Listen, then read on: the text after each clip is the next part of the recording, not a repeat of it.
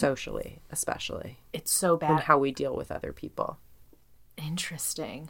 What do you think is the main... I'm recording now. What do you think is the main difference?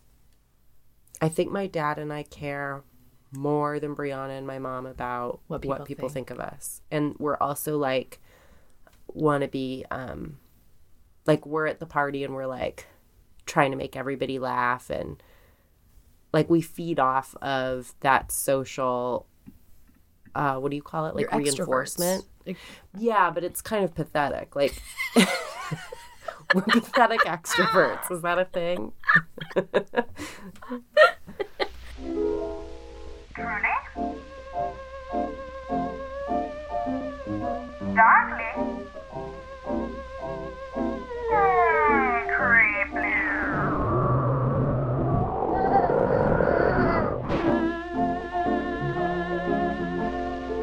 Dear readers, if you're tuning in, you're hearing some lower-voiced Carrie and Quinn in this very moment. And do you want to know why?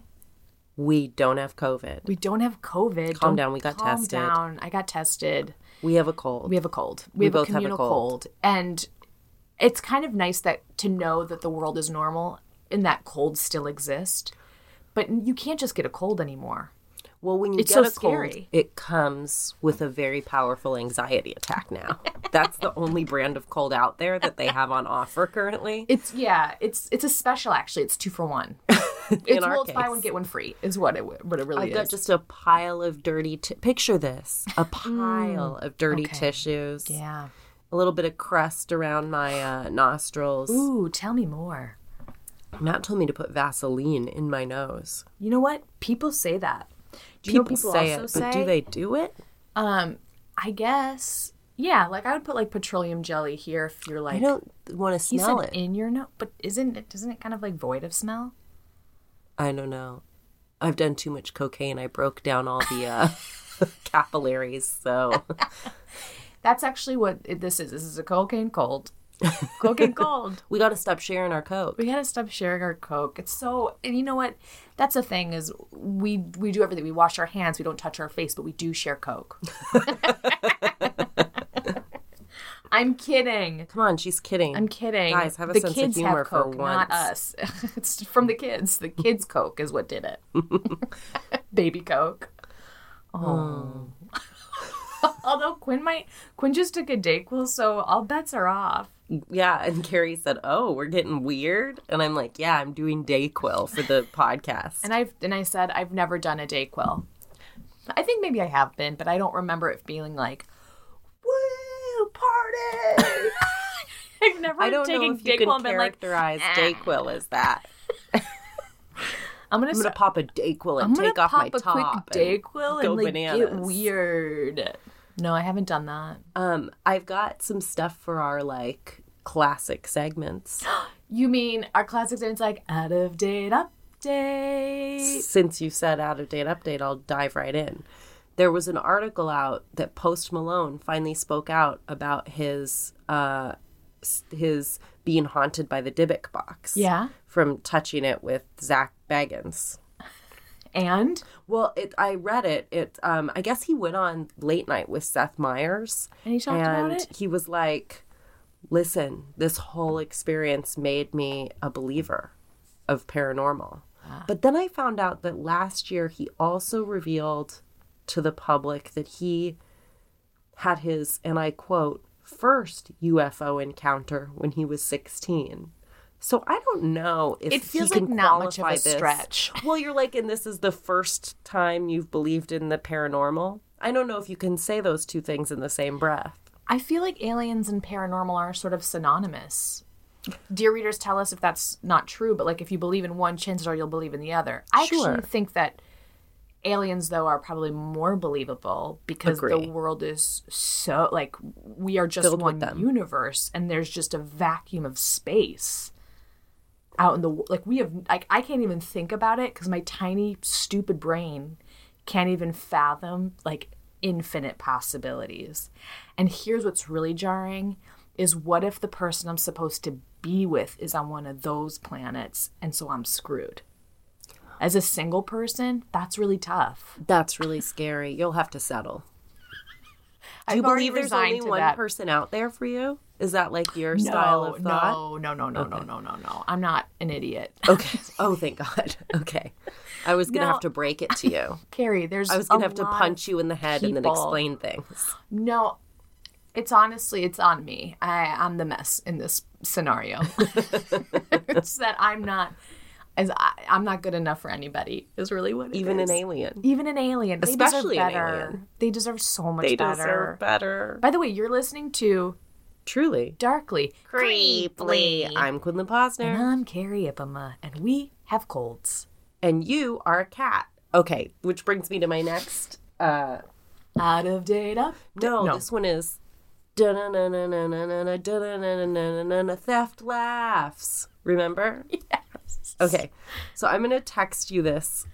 Can you bring it up on your computer with sound? Yeah. Okay, I'm going to play this for you guys. I guess everybody must have seen it this week. It's so funny.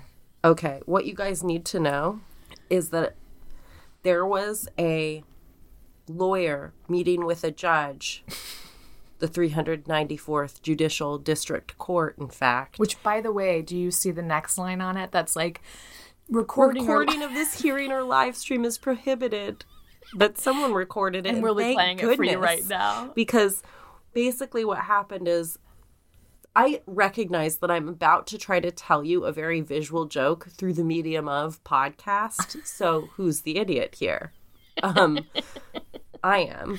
But it's so worth it. What you need to picture is you're going to hear the judge's voice and the lawyer's voice. Picture the lawyer is a cat on Zoom. A teeny tiny kitty. A cat. Okay. Ponton, I believe you have a filter turned on in the video settings. You might want to we're trying to. Can you hear me, Judge? Picture a cat said that. I think it's a filter. It is, and I don't know how to remove it. I've got my assistant here. She's trying to, but I'm prepared to go forward with it. I'm here live. I'm not a cat. I can see that. It's just I'm not a cat. I'm not a cat.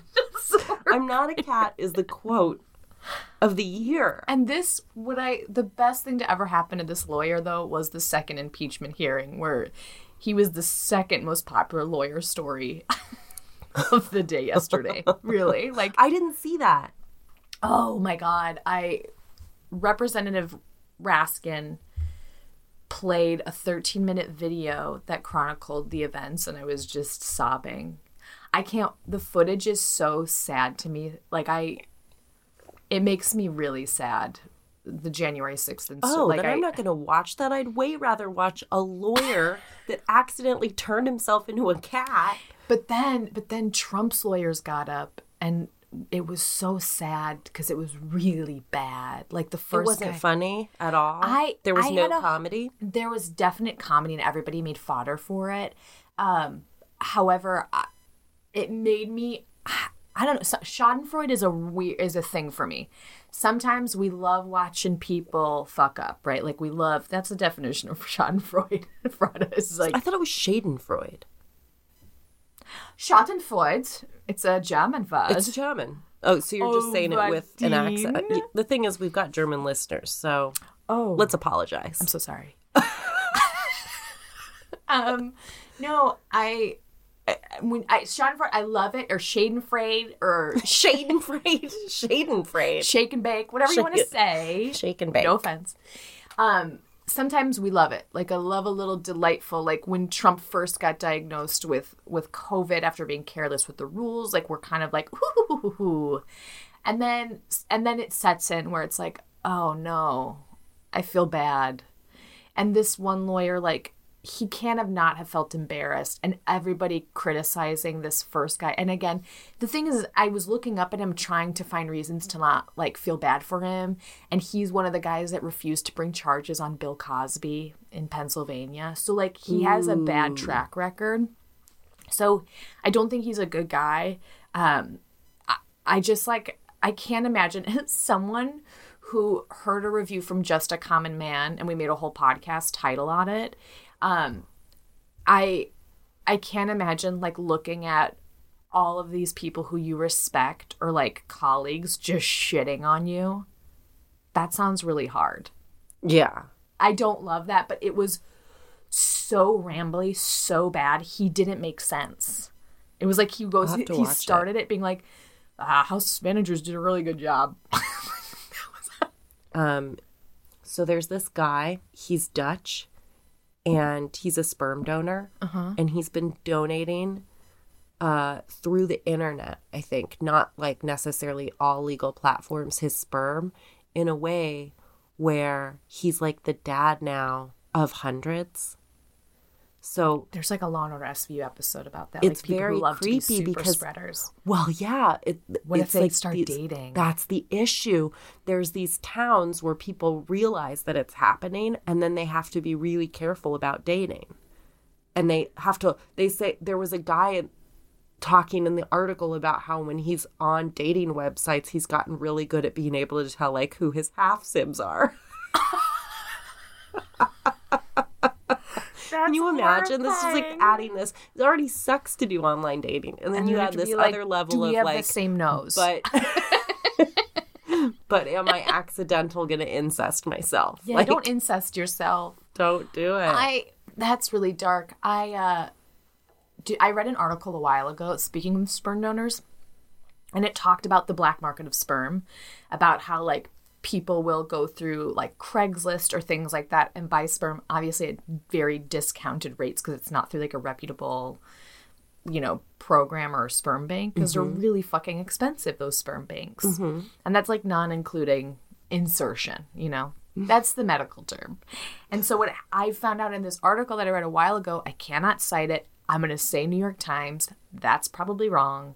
Do you know what the most common place to exchange sperm was at one point? McDonald's. Close. Ugh. Do you want to guess? Or Hobby Lobby. No, colder. It was closer to McDonald's. Burger King. Starbucks. Because there's always one there. Because there's an individual bathroom. It's not like all Starbucks generally have like a single occupancy bathroom. And so what happens is these sperm donors will go in because it's quick. You have to be like, bing, bang, boom. So wait, when you say exchange, is the situation that you meet someone at a Starbucks, you're like, okay, this is you. They go in the bathroom, they jack off, and then they leave it in there, and then you like turkey you go in and grab it and baste it in the Starbucks. You don't bring it home even because you got to do it right away. Quick. Wow. Quinn's face. Wild. Well, Starbucks should try to do some sort of ad campaign based on that, right? Starspanks old banner. Sperm banks. That's basically what Starbucks is. Sperm banks, Starbucks. It's a conspiracy. It's a conspiracy, and it goes all the way to the top. But like people do this, and again, people who might like have a hard time conceiving, who might not be able to afford a big sperm bank, and what's happening is obviously like they're not able to like test the sperm or like make sure that it's safe or like there aren't any issues with it or whatnot. They're just like, I mean, if people want kids, it's definitely a more affordable way. And you can get a latte while you're waiting. And while you're waiting, throw in a macchiato. Bing, bang, boom. Why not? Why not? Pumpkin spice your sperm. Pumpkin spice sperm. Can I get sperm with a cold foam? Oh, God. Anyway, that's my sperm anecdote. Well, thank you for it. You're welcome. There's also a story I was going to do, and maybe I'll do it later, about this doctor who... Don't give it away. Okay, if you're going to do it, you can't tell me the punchline now and then do a drawn-out version later. I've done that so many times. I know, but I you know what? I really wish you wouldn't. Enough is enough. Enough's enough. Should we do the our buck stories? Stops here. The Starbucks stops here. The Spank Banks. I can't stop. The Spank Bucks. Star. I like Starspanks is really good. Spank Bucks. No. Maybe. Wank Bucks. Star Wanks. No. Starbaits. Like masturbates. Okay. We're getting. I mean, close. We're really we're circling. Is this what you wanted to listen to, dear readers? Is this when you think of a writer's room? Is this what you think of? Is this what you picture? Is it two people with a microphone in front of them trying to find the best way to say that Starbucks can capitalize on being sort of a sperm donor's haven? If so, we need work. If so, we'll just donate to our Patreon. We'll give you more content just like this. We can promise. I'm like sweating. You are. I just walked like 4 miles. I think I had too much tea. Caffeinated tea? Yeah. That'll do it. I had a coffee followed by caffeinated tea, and now my palms are sweating. I'm also wearing this, so maybe that's why they're sweating.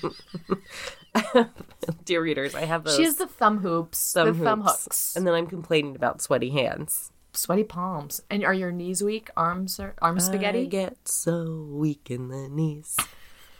I was quoting Eminem. Oh. Palms are sweaty, knees weak, arms are heavy. There's vomit on a sweater already. Mom's spaghetti. Or arm spaghetti. We don't know what he says. You know a lot of lyrics. You know, if should I be worried about you? 1,000%, but that's not the reason. I don't feel good. Oh God, are you okay? No, I just I have a cold. I had a banana today, so I'm stuffed. Fuck off. Fuck right off. All right, let me do this story for you. Just do the story, Quinn. Here's the thing. This story is a wild one. I got my information from a New Yorker article, and the title of the article was "What If Your Abusive Husband is a Cop?" And it's written by Rachel Aviv. And the other info I got is from a publication called The Grip, and the writer was Sheila Matthews. This is the story of Jessica Lester. Do you say in this, and I'm just going to go, do you say the amount of police officers who've been accused of domestic violence? I don't, but I'm sure but there is, but it is, if you look at that number, I don't have it. It is like so insane. This story has already made me so sad. Well, let me say one thing, as long as you're going to say that. One thing that I did find out is that, surprise, surprise, it's like what came first, chicken or the egg, but don't hire someone that has domestic abuse in their background to be a cop is part of the problem. Yes. That's really like bad idea. And the reason why is people that have domestic abuse in their background make really shitty cops. They make shitty, corrupt, trigger happy, power hungry, scary cops. Totally. Also, while we're at it, just anyone who's been accused of domestic violence, I would say accused, or have been charged, or there have been reports, should not be able to have a weapon, should not be able to have a gun, should not be able to have any of this. They looked at the records of Chicago cops between the years 2000 and 2016, and they found that officers that were accused of domestic abuse in their life, in their personal life, also got 50% more complaints filed against them from their colleagues because of using excessive force. So it's just like the correlation. Color me 0% surprised. Is there. All right, Jesus Christ. This is the story of Jessica Lester. Friends persuaded her to start dating this guy, Matthew Boynton, when they were kids. They're in like 11th grade. He is grandson of a sheriff in Spalding County where they live. This is happening an hour south of Atlanta. He's like cute and preppy, and he's a year older than her. She's 15. He's 16. She gets pregnant. So they're going to like make it happen. So they move into a house together, and they are living across the street from Sheriff Wendell Beam and his wife. And Wendell's kind of got like this father-like relationship with Matthew. Mm-hmm. She almost never sees her friends or family. She sees a lot of the sheriff. And when they go to like family functions, like birthday parties, graduations, he's always doing that totally weird, abusive thing where he's like, let's go. Like they just got there. And it's like they're at Christmas and she's like, I just want to open my, and he's like, let's go. And she's like, very well. And they like go to her graduation, and he makes her leave early from her own graduation. God. One of her family members said it was almost like her personality got squished out of her. Ugh. That's so sad. Yeah. sounding. So he gets a job as a jailer at the Pikes County Sheriff's Office after they graduate. Of course. The place they're living is called Griffin. Oh. Not to be confused with my son, Griffin. They aren't living in your son who was born 20 years later. He's quite small. I don't believe they would fit. Gotcha. Let alone a whole township. Right. and prison system. Fair. I think you're getting the picture that their marriage is... Not great. It's not A1. That's a steak sauce. He calls the cops on her when he gets frustrated with her. Like he's like a baby. So he'll like call the cops and they'll come and he'll be like, she's yelling at me. What is it about abusers like wielding victimhood like that in such a profound way where the real victim is the person they're fucking abusing? Well, and he's also a jailer. So it's this system of like, when he calls 911, he's essentially like calling his friends. And be like, look what she did to me. Yes. And she was defending herself. How dare she? Totally. And it just sounds really embarrassing for her that these cops like show up and they're like, don't yell at Matthew. Like, it's just like a bad situation. So she ends up kind of getting driven away from him and having an affair and getting pregnant. Okay. And having this other kid. Wow. But he's like, it's fine, I'll adopt the kid. Oh, he knows it's not his. Yeah. And the family's like, maybe she's doing this to get out of it. It's like brute forcing the relationship to break. But really, then he's like, nope. I'm here. I'm here for it. And they get married. And at the wedding, I guess she just looked really sad at her own wedding. Maybe she was trying to be funny. I took, at my first wedding, I took pictures of me in my wedding dress looking really sad. That worked because out I thought it was funny. Well, yeah, and then that marriage did end. So maybe that was just a weird soothsayer thing where I knew it was going to end up that way. So I was like, let's get pictures of what's really going on inside of me. That's so sad. I'll, if you're a Patreon subscriber, I'll send you guys a picture of sad Quinn at wedding 1. And that's what I'll call the photo. After they get married, whenever Jessica needs to do anything, go to the store, what the fuck ever, do an errand, she has to, like, ask permission, obviously, because it's an abusive relationship. What's even crazier is she isn't allowed to just go do the errand. Often Matthew will be like, I'll do it, or Sheriff Beam will do it. So remember they're friends with the sheriff across the street?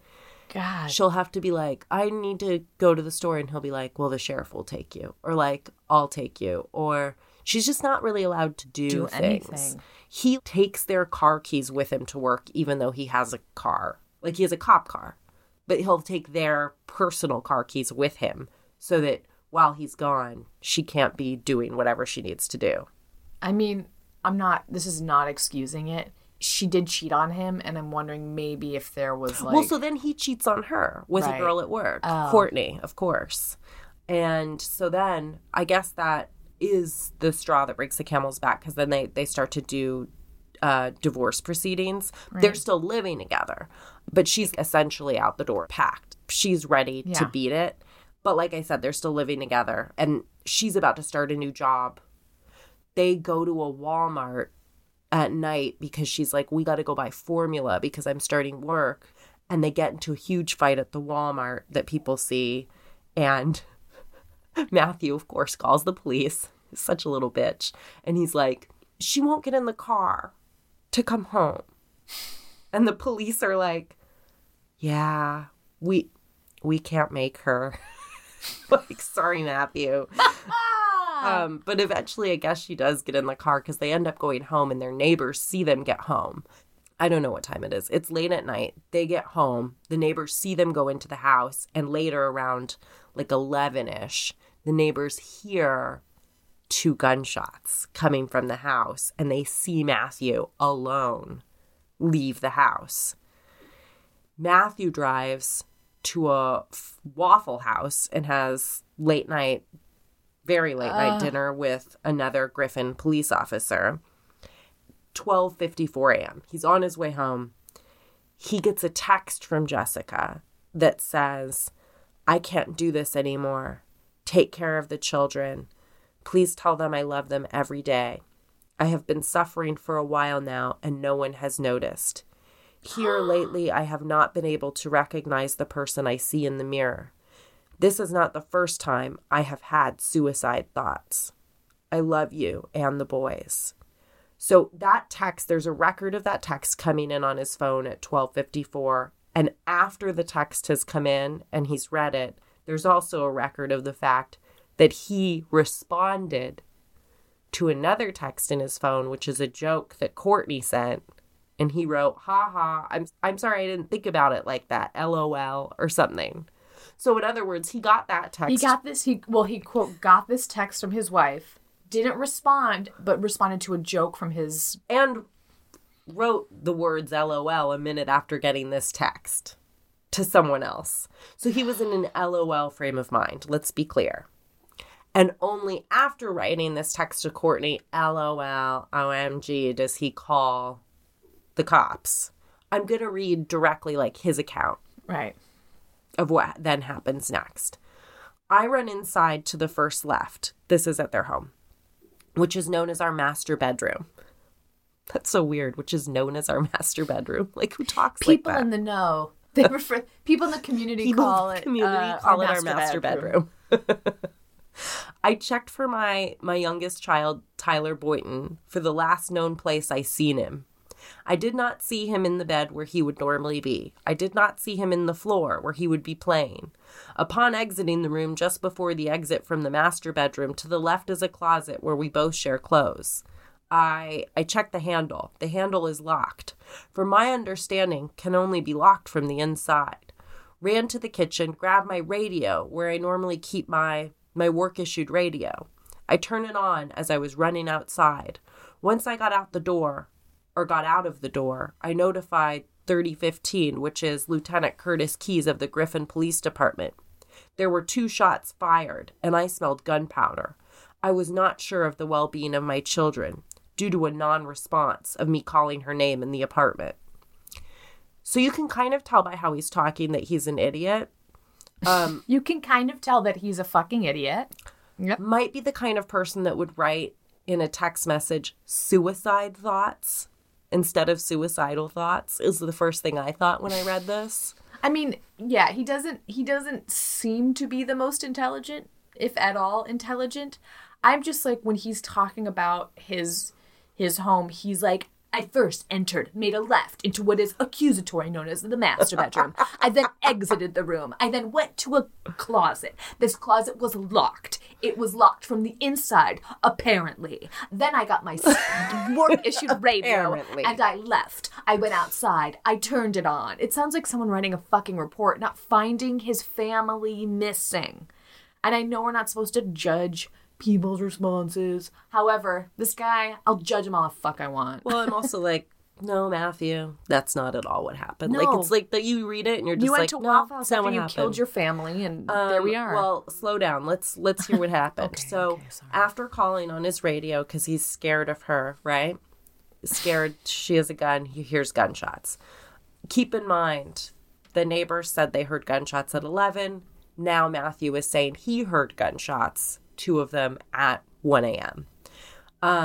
So the Griffin police officers arrive and they find Jessica in the closet in the bedroom.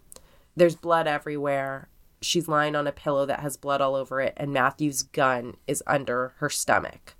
The older of their children is asleep in his bed in his bedroom, and the baby's in his own room, and he's in his crib crying. So both the kids are okay.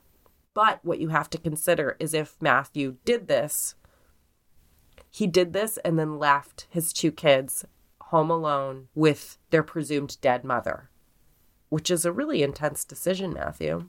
The deputies go to the grandparents' house and they're like, Jessica committed suicide with Matthew's gun. The grandma of Jessica, Martha, she's like, no fucking way. Exactly. She's like, wait a minute, this isn't tracking at all. Jessica's really scared of guns and weird about them.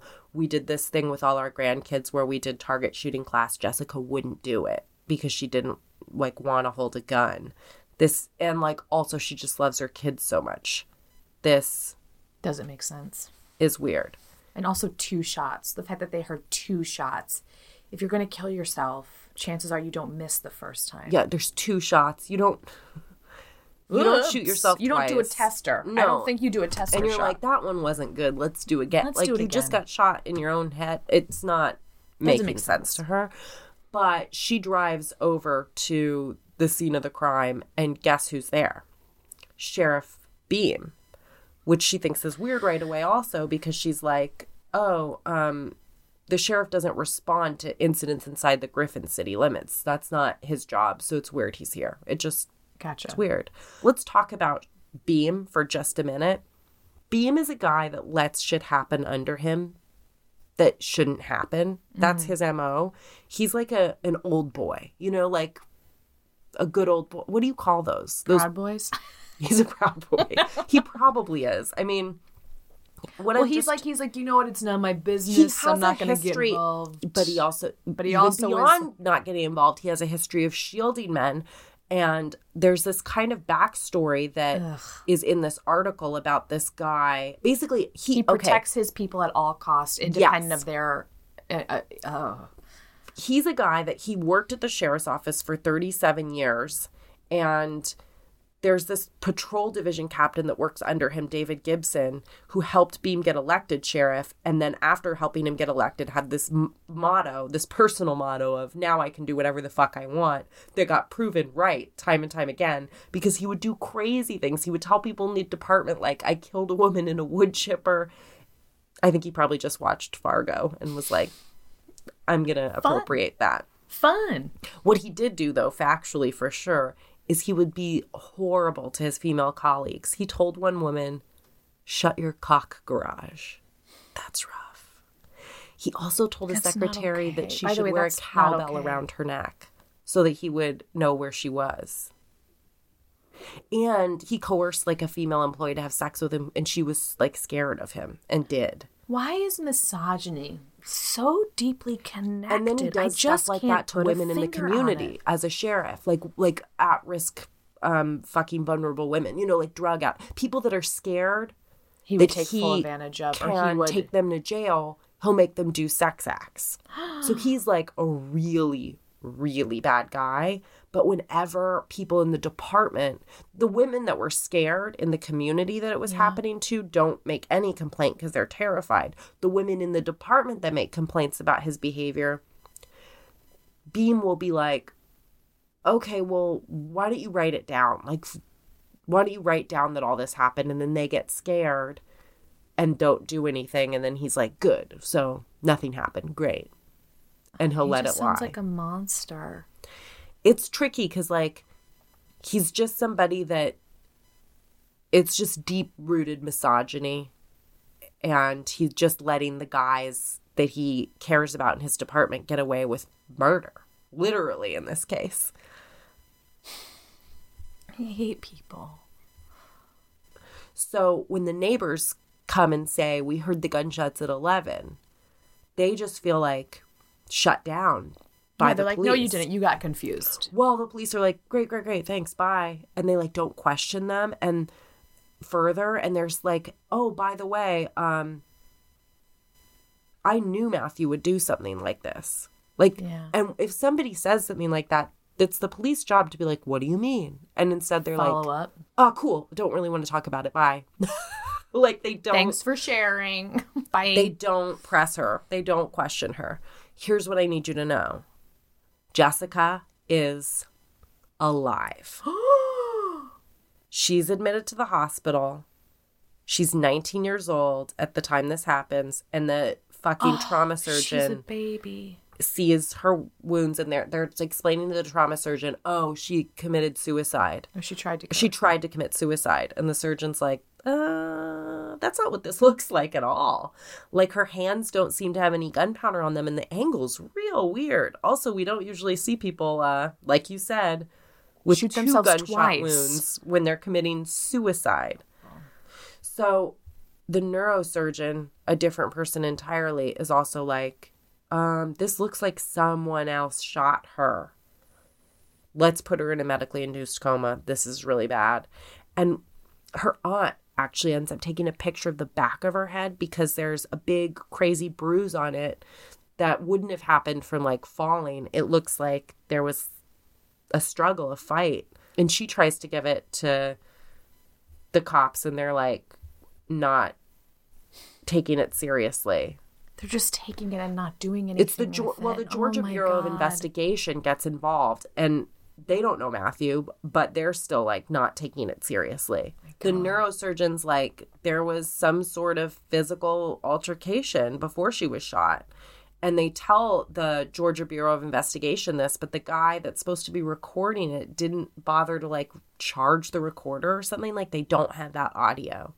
They don't file it. Oh, my God. They don't run tests on her hands or his for gunshot residue.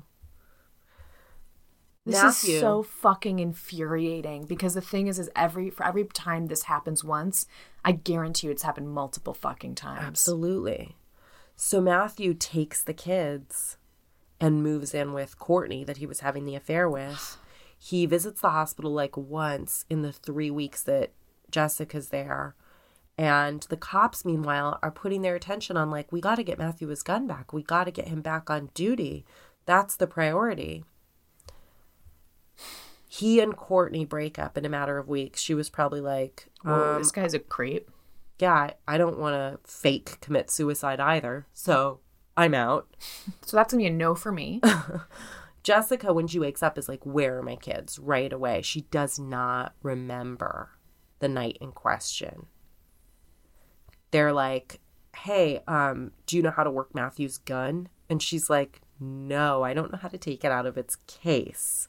I don't know how it works at all. And they're like, well, okay, do you think he did this to you? And she's like, I don't know. Isn't that your job to figure out? 2 psychiatrists talk to her. She's not depressed. She doesn't need additional monitoring, which you would normally see with an attempted suicide. And the surgeon's like, yeah, the opposite. She was actually just really optimistic, wanted to see her kids, was like driven to get better, which is why she recovers quickly. My God. Because she's discharged after a month. And she should actually go to rehab, but she doesn't have insurance. So they're like, God bless America, you're discharged. Isn't that insane? Oh, my God. And she can't even have like an order of protection against her, like, or for her. So she goes to stay with her grandparents. And she has a limp, she has headaches, she has short-term memory lapses, numbness, ringing in her ears. She should be in rehab is all I'm saying. She's home with them for less than a week. And then, you're not going to believe this, a Pikes County Sheriff's Office representative comes to her and delivers a family violence protective order to keep her away from Matthew and the kids. No, I knew it was coming, but it doesn't make it any less fucking painful. So she has to get a psychiatric exam to see if she's like of sound mind to see them. There's a family court hearing that June, and Matthew's like, can we extend this by like a year? I don't want her near us. And the neighbor that, remember, everyone's ignoring is like, can I talk to the judge in private? Because the neighbor's scared of Matthew, doesn't want to say anything probably publicly in court. Because Matthew's been proven to be a fucking creep. And carries a gun. So, and isn't afraid to fucking use it. The neighbor's like, can I talk to you in private? And the judge basically makes fun of the neighbor. It's like, oh, haven't heard that one before. So the hearing just sounds like another fucked up boys club. The neighbor won't talk then at that point, but still the protective order is dismissed, but custody is still granted to Matthew at this time. So Jessica can only see the kids like 1 day a week. It has to be monitored. She has to pay out of her own money to have someone there watching. My God, this poor woman.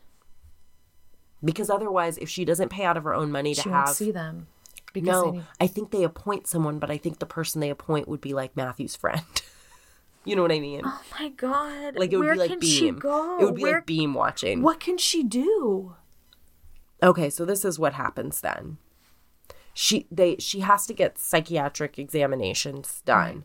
They look at her and they're like, you have actually acute stress disorder, which would have been normal because it's basically from somebody being threatened and feeling like their life is on the line. So it's not in line with a depressive person that would commit suicide. Right. It's much more in line with someone that is afraid of someone that would maybe hurt them. Right.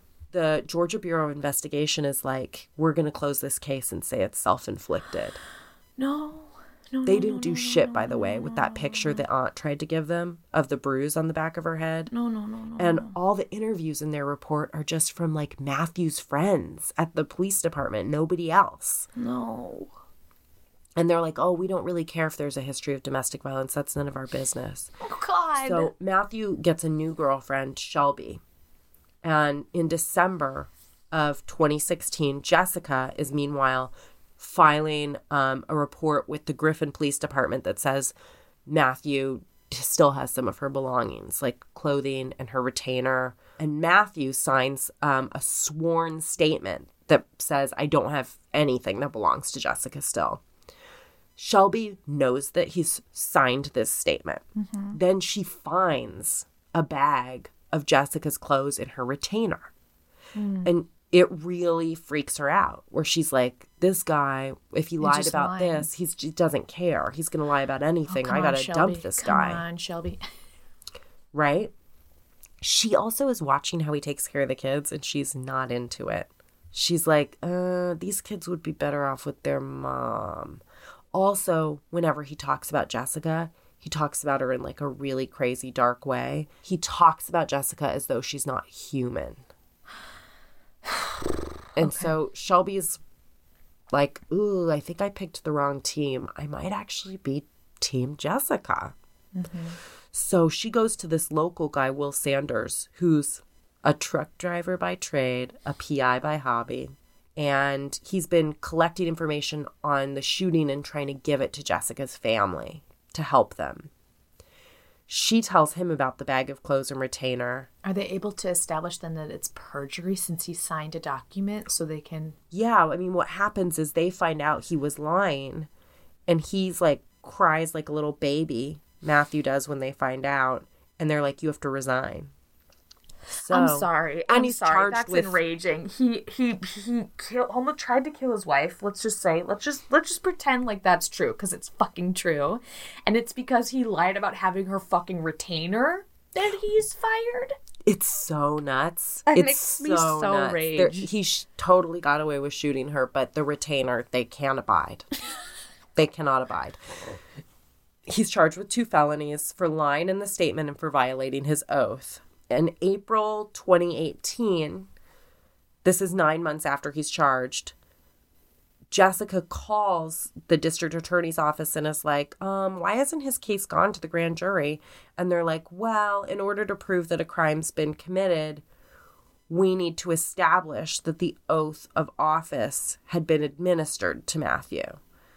But the document that establishes that, we can't find it. God, they hid the fucking document of his oath. Remember the grip that was one of my sources? Mm-hmm. One of their reporters submits an Open Records Act to the court where the judges swear in the new officers, and within 3 hours she gets a copy of it, of the official oath. The DA's office has been trying to find it supposedly for 6 months, and she gets it in 3 hours. So then the next day, they text the DA and they're like, we have the document. And Matthew's case is presented in July 2018. There's no public record of the proceeding, but we know that the grand jury chose not to indict Matthew. Is there any justice in this? Is there any justice? No, because 4 months later, he's hired as a reserve officer in Braswell, Georgia.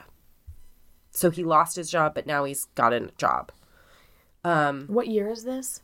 2018. I'm so mad, Quinn. So Beam is no longer the sheriff. And when a new sheriff comes to town... Thank you.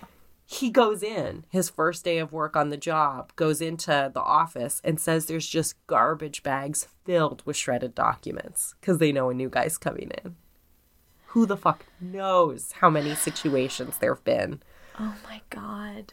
And remember the nice PI by hobby, truck driver by trade? Yeah. Will. So he's like calling things out publicly. So then the cops are like, we have a bunch of your Facebook stuff that got turned over to us as part of this case, and we're going to make it all public if you don't shut the fuck up. He gets so freaked out, he shuts down his Facebook account, which was like the way he ran his business because it's how he made contact with people. Basically, he just gives up. He gets intimidated out of doing this. And he says he doesn't go anywhere anymore unless he's armed, and that he puts tape on his doors of his house, and that he keeps his car really clean so that He'll be able to tell if somebody's planting something because he made an enemy of the local cops. So he's super paranoid now that they're after him. So then one of the kids goes to Jessica and is like, Dad's hurting me. God. Child Protective Services gets involved, and they have a child psychologist talk to the kids for like 25 sessions. And they're like, we recommend they not be able to see their father. So now Jessica lives 2 hours north of Griffin. She has a new fiance, Jacob Boyack, which is like a guy she went to high school with. And she lives with her kids. Oh, thank God. Yeah. Jacob was saying that she still automatically asks him permission to do things. Oh. And he has to be like, you don't need to ask me to do that. She was 15 when that started. Like that. Oh, God. And she has lasting damage, obviously, from being fucking shot in the head. She has migraines, and she still has amnesia about the night of the shooting. But one thing she did say is, she was like, I don't think I wrote that text. There's just too many useless words. I'm a pretty good writer. And I also would have had a comma here. I would have said suicidal, not suicide. So she doesn't know what happened that night, but I think we all do. I'm just so happy her kids are with her. Yeah. That is like the only silver lining of this case is that her kids she got are a back new with her. guy. He seems like he's probably a nice guy. She's with her kids, but I want to be clear, not a happy ending. That bro's still a cop. I hate him. Wow. We need to be better. We need to be fucking better. I feel like I gave you a lot of anxiety. You gave me... I'm Carrie's face angry. is like flushed. She's furious. I'm furious. It's because it's so not right. And like, this poor woman has had to use all of her resources with this guy for no fucking reason. Like, what does he contribute to that? Also, it just sucks because she was like 15 when she made this call. If I were married to the guy I was dating when I was 15... Oh, we wouldn't be here. I would be talking about a story of you. Like, I would... Definitely. Definitely. Awful Men, more to come next week. They're a dime a dozen. They're a dime folks. a fucking dozen. We'll never run out of stories, because that's what we're here for. Because the world is filled to the brim with toxic monsters. masculinity. Toxic masculinity, monsters. This is not having to do with toxic masculinity, possibly, but I don't think so. It's the Dilatov Pass.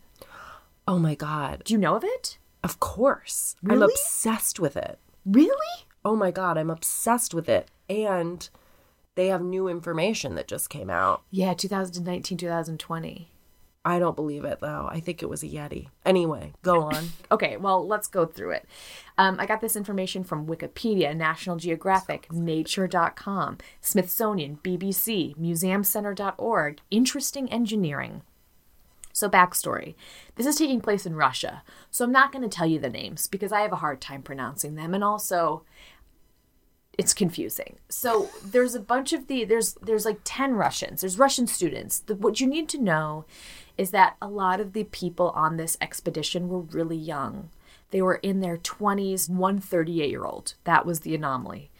So they were going on a bit of a journey. Suspicious. It's suspicious that a 30... Why are you hanging out with all those 20-year-olds? Well, here's what's happening.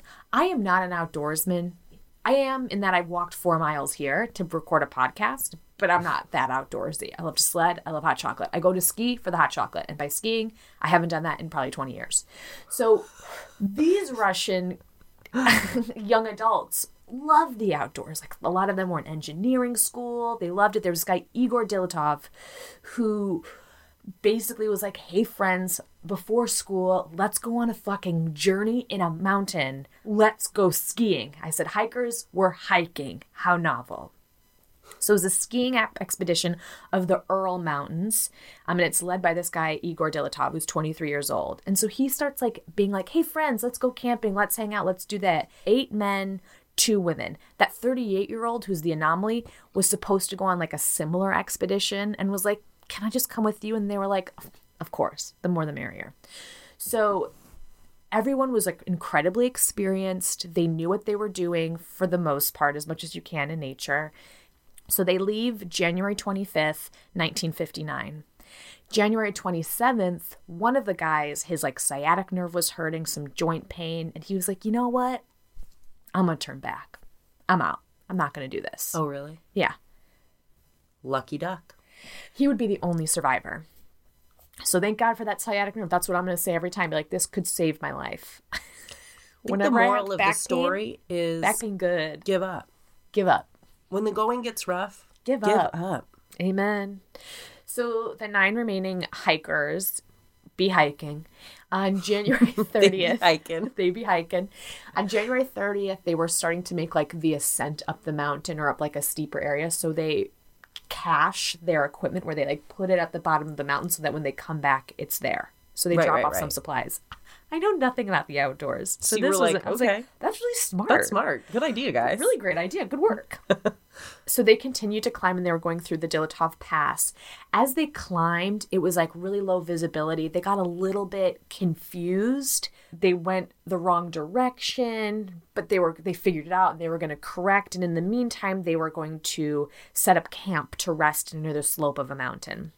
So this was on February 1st that they were going to set up slope. So they cut the mountain at the bottom of a mountain where they set up camp. They kind of cut out an area where they put their tent, which protects against wind, right? Mm-hmm. And so their team was supposed to send a telegram to their family on February 12th. That was the plan. And come February 12th, no telegram. And so they were like, okay, they could have been delayed. All good. Let's wait a couple of days. Then on February 20th, the family was like, okay, it's been a couple days, aka 8. Let's fucking do something. Mm-hmm. So a bunch of volunteer students and teachers went searching. They had helicopters. There were people hiking their trail, all this stuff. On February 26th, they finally find the group's tent.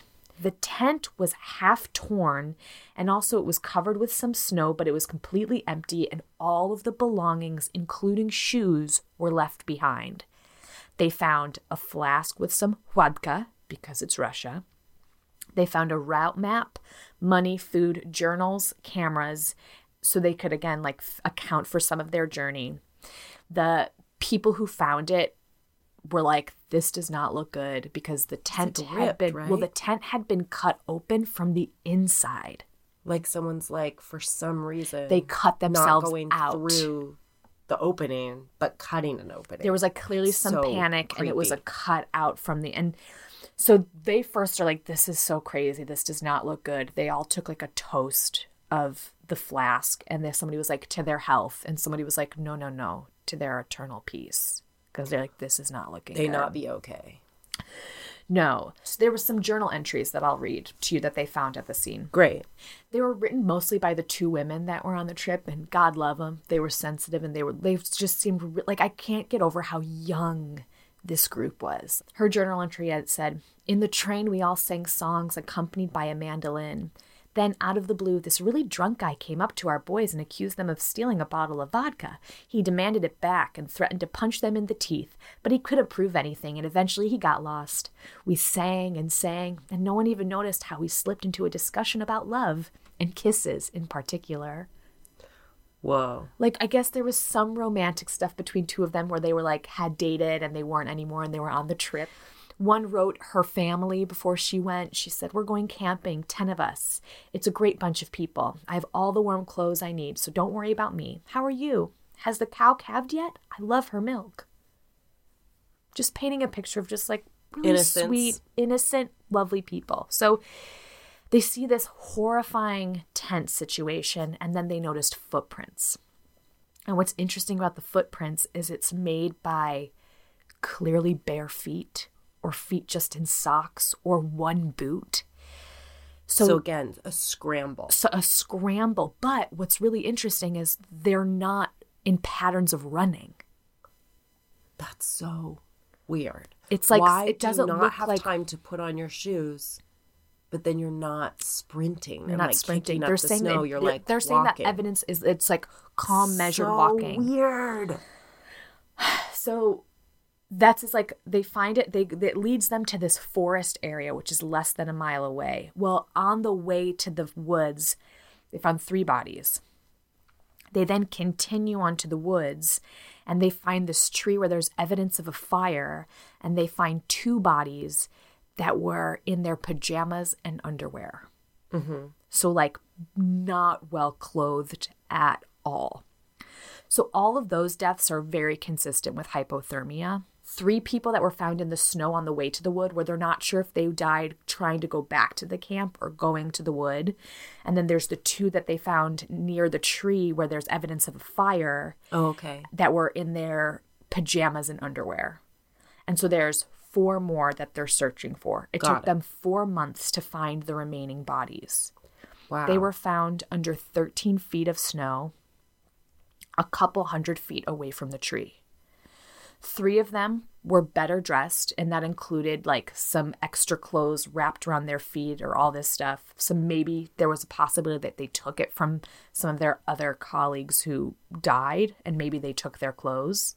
But what's weird about it is these 4 were near a flowing creek, and 3 of them had fatal injuries that didn't totally account for hypothermia, right? You'd assume or impact injuries, right? Consistent with like the force of a car crash. Oh my God. Like one of them had major skull damage, and then 2 of them had chest damage. One of them had incredible chest damage, and the other had a small crack in the skull, which doesn't account for the cause of death, but is noted that there was something that happened there. But they all had soft tissue damage. 2 of them were missing eyes. 1 was missing their tongue. 1 was missing their eyebrows. What? Which that is bizarre. That's nuts. So they were saying you could say like an animal would eat maybe a tongue or an eye. Well, I don't think they'd graze on an eyebrow. No. Also, what's noteworthy about the bodies found at the fire is they found evidence that one of them bit his knuckle off because they saw part of his knuckle missing and they saw it in his mouth. I think he was just so cold or something. I don't know. But like, off or... yeah, they're also, to say something about how they're in their pajamas and underwear, sometimes when people go through hypothermia, they feel hot, right? They feel hot. It's like, what is the phrase? It's like reverse dressing, where they have this like feeling of heat. So they take all their clothes off. You also kind of go mental, right? Like you like lose your marbles when you get that cold. So you would maybe see something crazy like someone biting off their knuckle or somebody stripping, something bizarre. Yeah. So some people also thought this soft tissue damage was also because they were maybe near a creek. So maybe this was just like, and again, it's 25 days later, or no, it's 4 months later. It's like, so it's like, it was in May when they found those bodies. So maybe there was like something of like the erosion of their bodies or whatever. Oh, like the tissue was from eroding, not from an animal. The soft tissue damage is less, I think, damning than this like blunt force trauma that they had on their heads and chest. Right. These 4 bodies. So do they think that the blunt force, I mean, are they going to try to argue that that's impact of snow from avalanche? Yeah, I mean, obviously avalanche is definitely like top of the list. Favorite theory of a lot of people. And I'll get into some of the disputes. So what's also really interesting about this is taking place in Russia in 1959. So there is a lot of secrecy in the USSR, right? Like the Soviet Union was like, this is hidden. So we do know based on their autopsies that the victims died 6 to 8 hours after their last meal. By the way, this area is called the Dilatov Pass because it's named after Igor Dilatov, the leader of this group. Similar to when I did the Donner Party, the Donner Pass, it's like the same thing. It's like, here's something horrific that happened here. Let's name it after one of the people. Great, let's do that. Apparently, the government investigated this and they said it was a death due to compelling natural causes or an unknown natural force. But they basically wrote it off as like, it's natural. It was just a freak accident. They all died. They stopped the investigation in 1959 because they couldn't find anything damning to prove otherwise. But the files were then sent to a secret archive, including the camera negatives. Obviously, the secrecy of this all started breeding all these conspiracy theories. In an article I read, they interviewed Igor Dilatov's sister, whose mom wouldn't let her go to the funeral because they didn't want to see her brother's body because it was so different. Like, she said that her son's hair was gray. What? And they said that there was a 12-year-old boy who's obsessed with this and still like collects all this information. And he said that their skin was so deep, dark tan. Some people think it might have been an orange hue or tint to it.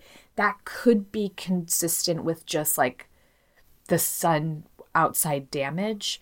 Not if you're buried in snow though, right? Totally. So here are some theories. The 3 that they find on the way in between the forest and the campsite, they're not sure if the 3 were trying to return to the camp after something happened and then died on their way. The 2 that were by the fire in their, underwear, pajamas. So those 5 they can account for as hypothermia. The other blunt force trauma, that's a little bit harder to prove the hypothermia. So obviously, avalanche is a big favorite, and I think it was a favorite at the time. Now, here's some evidence contradicting an avalanche. There was no obvious signs of an avalanche. On February 1st, the last day that they camped, or the last day that we can record them as alive, there was no snowfall, which would make an avalanche pretty improbable. And weren't they kind of in like a flat area? So this is conflicting. So they say that the degree of like an avalanche occurring has to be at least 30 degrees. Theirs did not meet that criterion. This 30-degree mark didn't meet their criterion. But now the new information is like there's a different kind of weird avalanche that could have happened. The new information is saying that they actually went back to the spot, and it's actually more of it's more of a significant grade than they actually thought. They think it could have just been a mistake where he was like, oh, this is fine. This is, it's not a bad spot. We can cut the mountain, no problem. But I guess it was a little bit more precarious than it looks. Okay. So now they're saying it could have been. But then it's so weird that they left. All right, if you think an avalanche is going to happen, I'm just trying to get there mentally. That's the thing. Okay, let me go through some more evidence of discrediting because I can go into that later. But out of hundreds of expeditions, there's been no similar incident, especially when it's that cold in February. You can see avalanches happening in May or April when things start melting and stuff and the snow gets a little bit less packed. Also, avalanche victims tend to asphyxiate. Just the cause of death of like what that was. And even if there was an avalanche, there's a theory that it would have missed the tent completely. What's interesting, too, is when they cut the mountain, it could potentially weaken the snow build, right? Okay. So they cut the mountain, which I think is to say at the bottom of the slope, I could be wrong. I'm not an outdoorsy person, but what it sounded like when I was reading it was like you can cut out an area to put your tent to block you from the elements at the bottom of a mountain. Right. When that happens, if it were to weaken the structure and would cause a consequential avalanche, it would happen not 9 hours later. Okay. Which this happened about 9 hours after they cut the tent. They fled. They were able to deduce that it was like a 9 hour later that they left. Can I ask another question? Please. I don't want to make you go out of order of how you want to go, but these are like occurring to me in real time, so yeah. I also want to ask them. Is there any thought that something not them could have caused an avalanche that is... Yes. Okay. So there's katabatic or katabanic winds, which I think is just this rare occasion of violent wind. So while there was no snowfall on February 1st, there's the possibility that winds were so violent that it picked up something, that it did affect the snow, that it could have caused what they call like a slab avalanche, which is like it's a specific type of avalanche. Okay. as opposed to like what we know as like some other more typical avalanches, and also could account for some blunt force trauma if it's that. But what the diagrams had said, you have the base of the mountain, you have like an ice slab, you have like there's different sort of sections of the mountain, and the top, which is like the new fresh snow, if the winds aggravated it, it could have, sort of like disjointed the under area, and that could have caused an avalanche. The tent was destroyed, but on top of the tent was a lantern that still worked. What the fuck? Right? Also, I'm just trying to picture, I don't understand nature either, but I'm like, an avalanche is happening. I can still go out the front of my tent. I don't need to cut myself out of my tent. That part is And they're all weird. sharing one tent, right? So all of them are in one tent. What's amazing to me is that they go not well dressed, that their clothes, coats, boots are still left at the site. Yeah, because it also feels like I have time to cut a hole in the tent. I got time to at least put on my boots. People were in their underwear. People were not clothed. Also, I'm like, how are you going to sleep and like in pajamas? Like, isn't it cold? Did they do any toxicology reports on the bodies? No, not that I'm aware of. I do know that they found some radiation evidence on one of their clothes. Reminds me of the lead mask case. I'm like, Doesn't it? They're aliens that were trying to talk to these people and it didn't go great. Totally. And they were all very experienced skiers. So like I said, it's like, would they be putting their tent in a precarious situation? But like they later said was maybe it was more precarious than it looked, that it was just like an honest mistake. But then wouldn't we have come upon this scene and said, aha, an avalanche? What's very weird is to be like, maybe it was an avalanche. It's like, well, then why doesn't it fucking look like an avalanche? What's weird to me is that they all 9 left not well prepared, not well dressed. There were 3 people on the way. There were 2 people at the fire. There were 4 people that had these like crazy damage on their bodies. It's just like, it's a weird scene. I feel like, again, I don't know what I would do as an avalanche. 9 people, all separate in their deaths and not well dressed. And they were the walking pattern is strange, where they're walking at a normal pace, which is bizarre. So, some other theories. Animal attack. It's a possibility. Quinn's favorite, obviously, you think it was a Yeti. You think it was like a supernatural. I think they were all scared of something enough that the most important thing was to run the fuck away from it. And the idea that... And then they couldn't survive in the world without, their shit. So they quickly died. Some of them died because the Yeti attacked them, which is why they have crazy blows on their bodies. Right. And they're missing eyes and a tongue, which we all know that's a Yeti diet. We're all aware of that, I think. I think that's a fact. I think it's actually been proven. So what's really crazy, too, is, again, they had cameras with them. And so there are pictures. There's a picture of, like, a person. I mean, it looks, honestly, like Perception, where it's, like, it's through trees, and it looks like just someone in the back. And the quality of the film isn't, like, incredible, right? Right, but what are they of? It just is like snow, and there's a figure in the back. It looks like a monster. Like, it does look like a monster. Are you serious? Yeah. Are you fucking serious? It doesn't look like a monster, but it looks like a human form, but it like looks big. I should find it and show it to you. So it's alien or Yeti is what you're telling me. Well, I don't think these cameras, I think, had like longer exposure too. Like, I don't think. But this guy was also like, holy shit, I got to get a photo of what's happening because no one is going to. You wouldn't be like, listen, I'm sorry, at it. Wait, let me see if I can find it. If you are about to die, right, you're in peril, and you go to pull out a camera, to me, the psychology behind that is not, and I need everyone to know about this avalanche. Because you would say, and they'll know it was an avalanche, because an avalanche is common and happens. If you are running to pull out a camera as you die, it is because something is absolutely crazy that's happening, and you're like, or there's a murder happening, and you will have to show them who's committing it.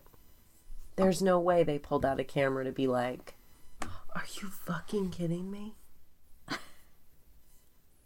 What do you see? We'll post this on the story. I see an alien or a Yeti. You don't think that could be a human? I think it's an alien. Okay. So let's keep going through some theories. But that's the picture that, like, is so creepy looking, isn't it? Again, though, you're about to die and you choose to take this picture. Also, the camera was found in the tent, so I don't know if that's... Like, the camera wasn't found near their bodies, so when they left, this camera was what was left there at the campsite. They took this picture, then ran. No, I don't think so. What do you think? Because they were in their tent when they started to leave, and they didn't run. They walked. I don't know. They walked because they were being marched by somebody. Maybe. So obviously animal attack is a theory.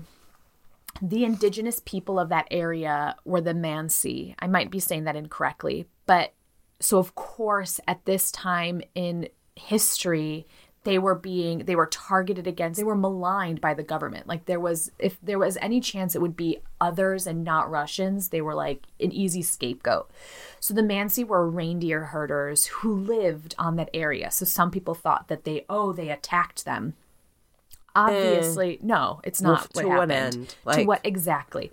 Well, some people theorize that they had hiked into a sacred area, and so they would have like taken them or told them to turn around, not to be there. I don't buy it. That's a theory. It doesn't sound right to me. So they were interrogated. It was a dead end. Also, there was no sign of struggle. And the Mansi are very peaceful people. I mentioned the katabatic winds, that like powerful wind that could have shook up the avalanche. There was also a theory that they were so strong that a member of the group could have just been blown away, Mary Poppins style. Holy shit. So that's how they followed. Well, that would give you some impact injury if you got blown up, like it's a Twister style. You Totally. Got like picked up and thrown down. Right. Dang. That's wild. Now we're getting into like a little bit more conspiracy. Infrared-induced panic, which was infrared that's caused by the wind, could have been so distressing physically and mentally that it would cause like disorientation and pain. That like the infrared sound of the wind created that. The wind was so intense that it was infrared. It's like dog whistle style, where it's like a pitch that you would just be like, that's insane. My brain is scrambled. My brain is blowing up. Obviously, I'm going to bite my knuckle off and run into the snow barefoot. In my skivvies. Paranormal. But the fire doesn't really go with that. No, because it does look like, because also where they were found. Because you just run like a lunatic. You wouldn't be like, and now let's light a fire. Build a fire. They also found that in the tree that they were under, there was like twigs that were taken down, which they think that was used for kindling, which makes sense. To the fire. But so if your brain is all scrambled eggs, you're not going to build a fire. Possibly. Paranormal. That's all I'm going to say about that. There's really no other. I mean, you can't. That's what I'm signing up for. And aliens. But we've already established earlier with Post Malone, paranormal and aliens. It's kind of like you believe in both or none. They're a little bit hand in hand. They're a little bit buddies. There were some hikers near the De La Toff Pass at the time that noticed strange orange spheres in the sky. Strange orange spheres does sound like the lead mask case, and it does sound like aliens. And witnesses had come forward years later to confirm that as well. But the officials obviously was like, nah, don't investigate that. I'm going alien or government. That's next. Okay. Military involvement. So there's theories that they were testing their parachute mines. Like, remember, this is peak Cold War, right?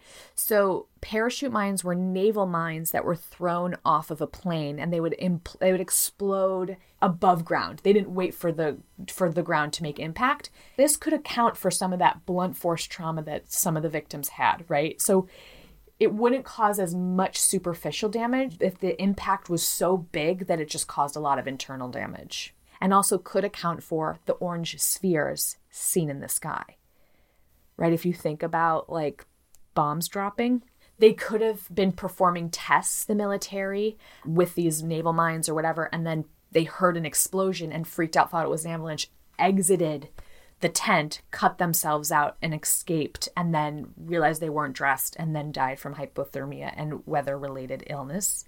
Radiological. Why does that word sound wrong?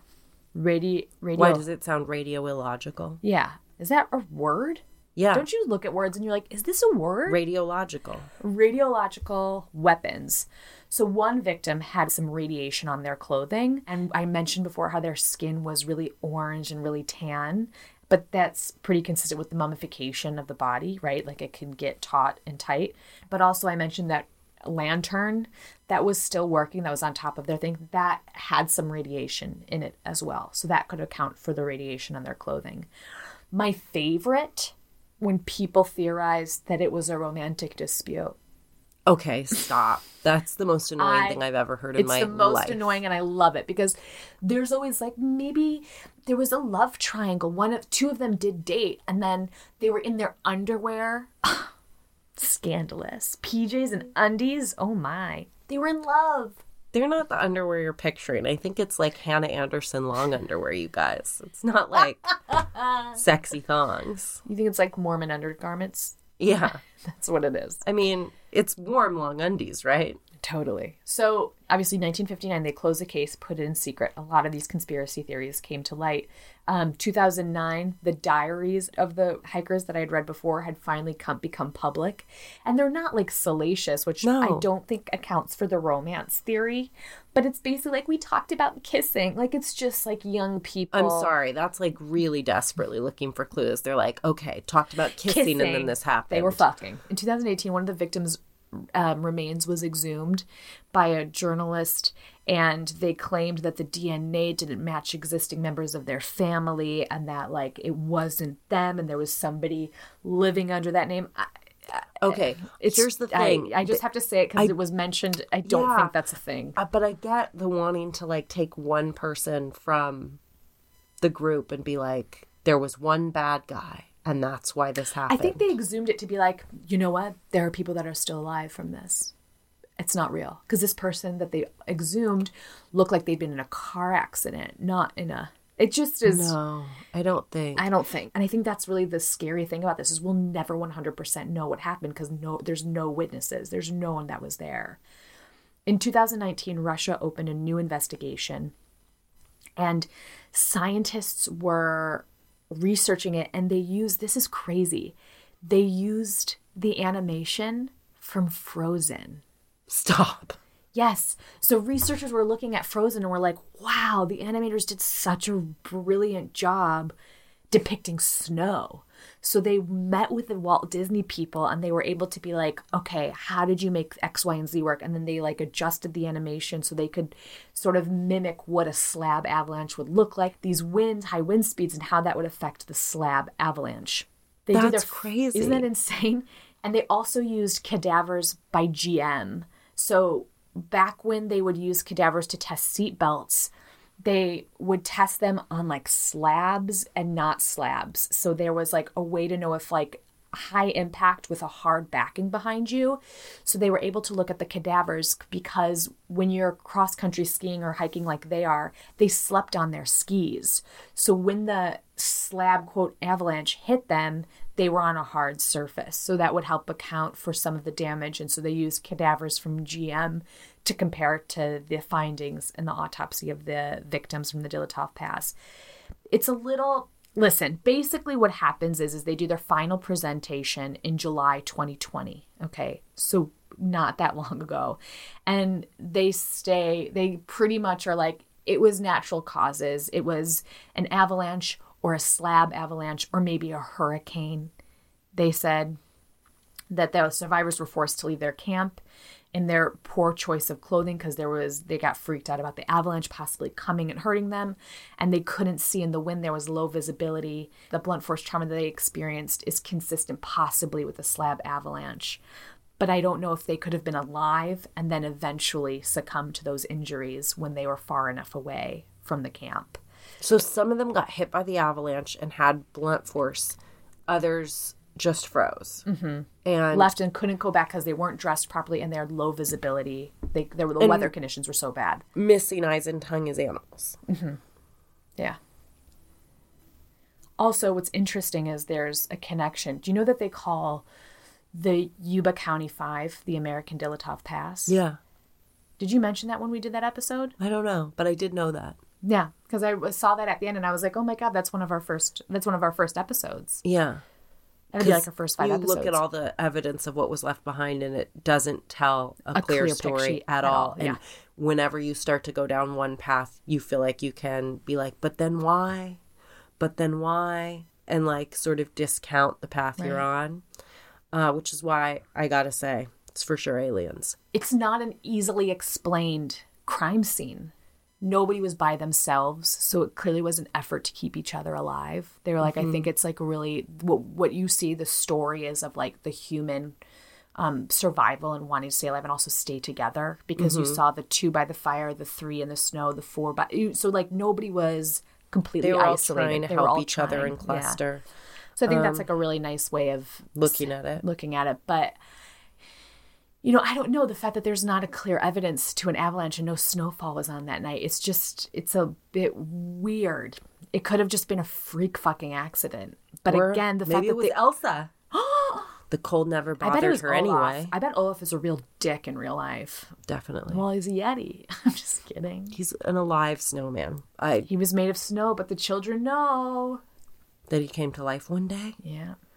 You know. I was a snow monster. Here's the thing. It was aliens for sure. I think it could have been military. And I think the government being like, nope, nothing to see here. Well, the government... What I recall... Just the Russian government at this time, or is it considered the Soviet Union in 1959? And then is it Russia later? I don't know.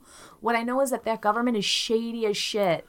They hide stuff. That's the thing. And what I remember is that they hide stuff in this case. Well, everything was put in like a secret archive where it's like, why isn't it public then if it's nothing to hide? The fact that it's secret makes me think it's either aliens, because we all know you can't trust the public to know that. Why? Is it because my teeny tiny little pea-sized brain can't fathom life outside of this universe and it's what I mentioned before? I think it's because they want to be in charge of talking to them.